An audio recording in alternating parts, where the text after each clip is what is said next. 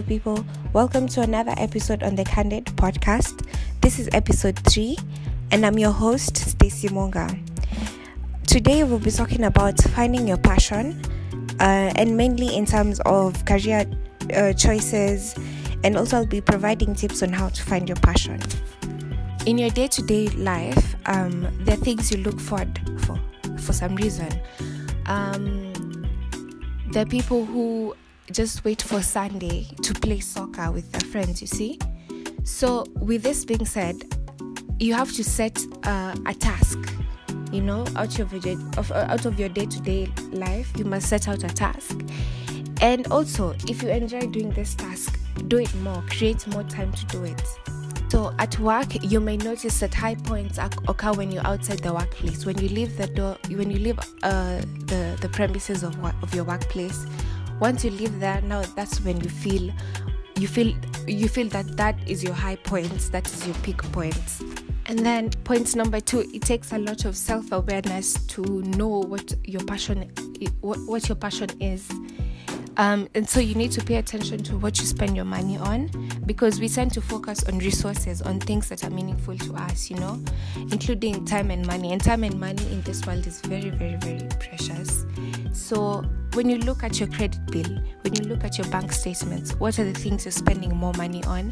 I once had a friend who told me the amount of money she spends on books, on things like this, is more than the amount of money she spends on, say, other things, other insignificant things. And so once you know this, you will now start to see which activities bring you joy. You'll start to see which activities are worth your time. You get me? Third point is considering topics that you love to talk about. You see, there are people who are really, really interested in politics. There are people who can sit down, tell you politics from 1989 till this day. And you will see that they've done their research, they're very immersed in the knowledge. It's once you love a topic, once you love to talk about a topic, then that might bring you closer to what your hobby or passion actually is. It's only topic. If there are tasks that you love doing, for example, I have a friend who does decoration for baby showers, for gender reveals, for birthday parties, for picnics, and she's really good at her craft. But she started as, I really like to do this. So any auntie who had a baby shower, any cousin who had a gender reveal, any sister who had a birthday, she was responsible for decorating the party. And so now she grew in it, and she became even more passionate about it. It just takes you to realize which tasks bring me joy, which tasks do I not mind doing. As I said, my friend knew she had strength in decorating. She knew she had the eye to decorate. She knew she had the color coordination in her to be able to color coordinate everything.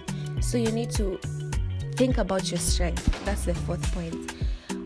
You need to think about what you do effortlessly, and this will make you even more confident and motivated to complete a task, whether soft or hard. You get? By doing all this, now you're set to, after you've come up with your passion, after you've practiced your passion, after you've become immersed in your passion, now it's time to explore career paths within that passion, so that we make sure we're doing jobs that we love, we're doing jobs that we're dedicated to doing, we're doing jobs that we're motivated every morning to wake up and do.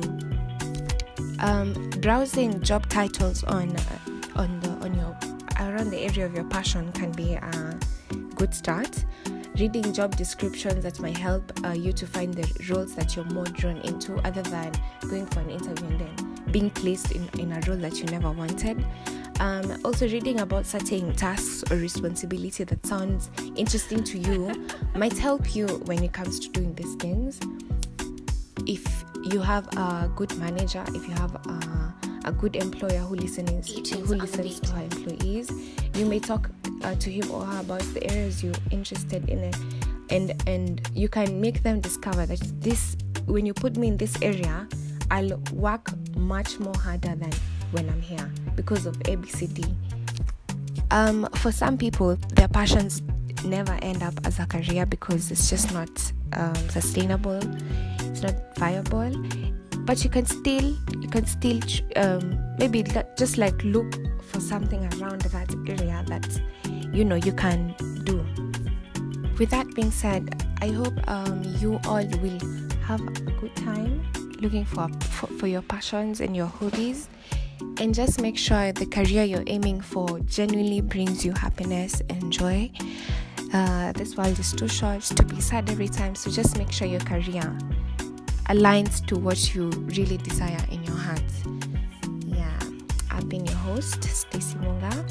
Today there was no guest, it was just me, myself and I hope you enjoyed this episode. I hope you learned a thing or two. Be sure to comment your views, your opinions. It's a very free space here, and I'll be sure to check them out. Take care, guys. Bye.